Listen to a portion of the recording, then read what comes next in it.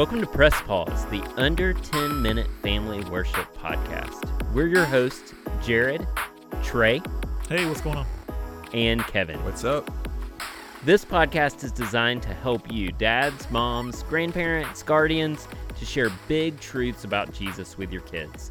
Just listen along with your family and keep your finger near your device so that you're ready to press pause and talk about this week's big truth with your kids.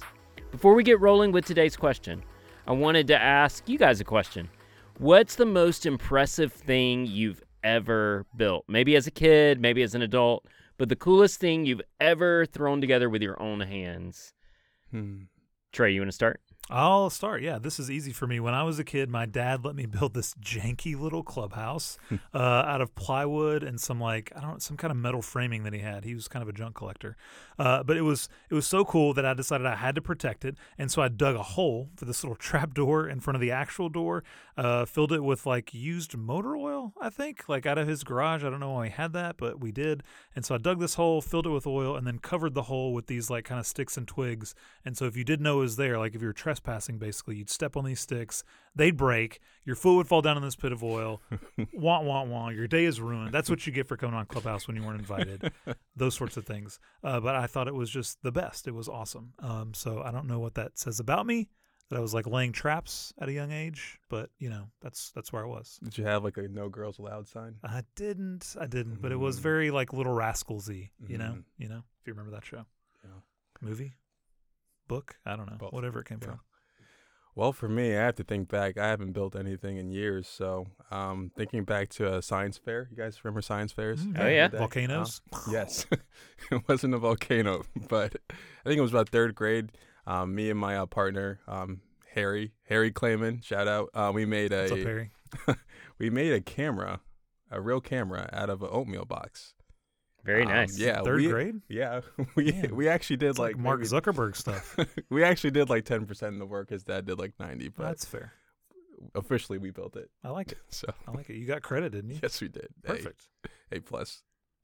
Well, my friend Jamie Walker lived down the street, and so shout out to Jamie as well. And we Friend of the pod. and his dad used to work on billboards for a living, and so we took some of the old plywood from the billboards and built a half pipe Tony Hawk Forever in the Gnarly dude. in his backyard. So it's very cool. I love it. It's very You cool. skated back then? I did. Skate A kid. little bit of a skater. Okay. Skate All kid. Love it. All right, Kevin, can you tell us what question we're tackling this week? Sure, Jared. We've actually got a pair of questions that work together to show us where we came from. The first is, how did God form the first man? And the answer is, God formed Adam from the dust. And next, how did God form the first woman? And the answer is, God formed the woman from the man. Let's put those questions and answers together. How did God form the first man? God formed Adam from the dust. And how did God form the first woman? God formed the woman from the man. Great. Big questions this week, Kevin. Can you tell us where we see these truths pop up in God's Word? For these questions, we go back to the very beginning of the Bible, the book of Genesis. Chapter 2, verse 7 tells us, "Then the Lord God formed a man from the dust of the ground and breathed into his nostrils the breath of life. And the man became a living being." Then in verse 22, we hear about Eve's creation. "Then the Lord God made a woman from the rib he had taken out of the man, and he brought her to the man." Press pause, then open your Bible to Genesis chapter 2 and read the passage with your family.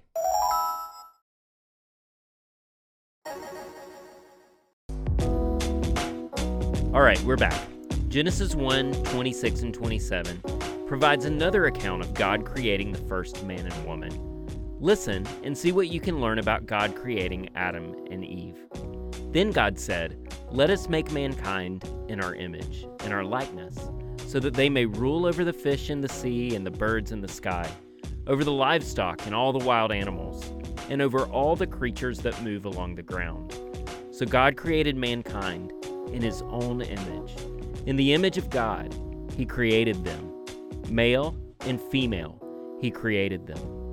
Trey, Can you help us understand why God creating Adam and Eve thousands of years ago matters to us here today? Well, Jared, that's a big ask, but I'm going to try my best. So it's important for us to understand how and why God created Adam and Eve, because that's where we came from, right? We can all trace our family tree all the way back to them, though it might take a long time on Ancestry.com to get there. But God gave us the same gift of life and humanity that He gave to them in creation. And so now we're not as concerned about the recipe for creation God used, maybe 2 parts dust, 1 part water, or maybe 2 parts water, 1 part dust, a roll of duct tape, whatever it was. But instead, we want to focus on how God decided to make them. So let's break it down into 3 parts from our passage that Jared just read. So first, we see that God created them in our image and in our likeness, is what God says. God created humanity, men and women, in His own likeness. That is, the way we live, the way we think and relate to one another is similar to how God does those same things.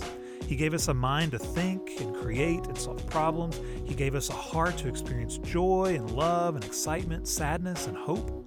Because we're made in God's image, He's given us everything we need to relate to Him and the world that we find ourselves in. Part 2, next. Next we see that God made a distinction between men and women. The Bible, remember, it says this, male and female, He created them.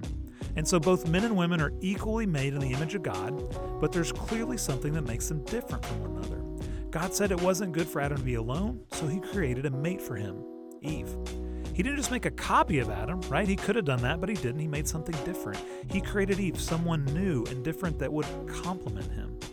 Compliment. Okay, I think I see what you're saying.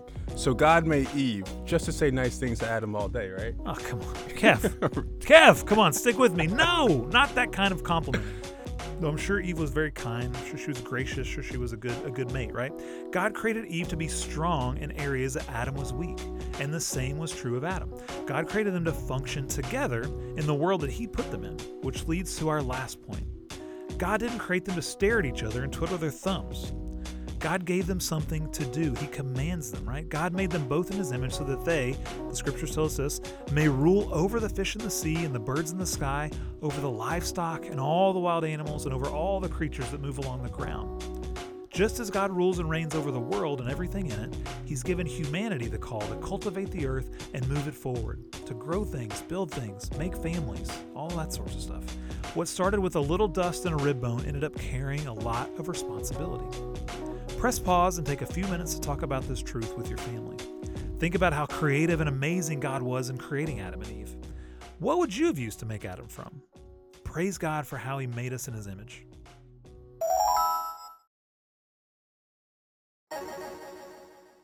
All right, we're back. It's good to think about how God made us and the gifts that He's put inside each of us individually. It's wild to think that the Creator of the universe made us in His own image. Kevin, could you close us in prayer by thanking God for the way He has made us? I'd love to. Father, we thank You for the gift of life. Lord, who are we that You are so mindful of us, creating us in Your own image? Lord, we thank You for giving us everything we need. Amen. Thanks again for listening to Press Pause, the Under 10 Minute Family Worship Podcast. Season 1 of Press Pause was written by Jared Kennedy and me, Trey Coleman. Our video game theme music is by chill hop group Murphy DX, that's Johnny Barahona and Alex Onan. We recorded at the Love Thy Neighborhood studio, and the editing was done by me. Be sure to subscribe to Press Pause in your favorite podcasting app and leave us a review or rating, 5 stars only, please. Also, be sure to follow Gospel Centered Family on Twitter, Facebook, and Instagram. Join us next week for more big truths about Jesus for your whole family. Press Pause is brought to you in part by the Love Thy Neighborhood podcast, exploring today's cultural moments through true stories of social action and Christian faith. Check out the show that Christianity Today calls amazing and authentic. You can listen by searching for Love Thy Neighborhood on Apple Podcast, Spotify, or at lovethyneighborhood.org.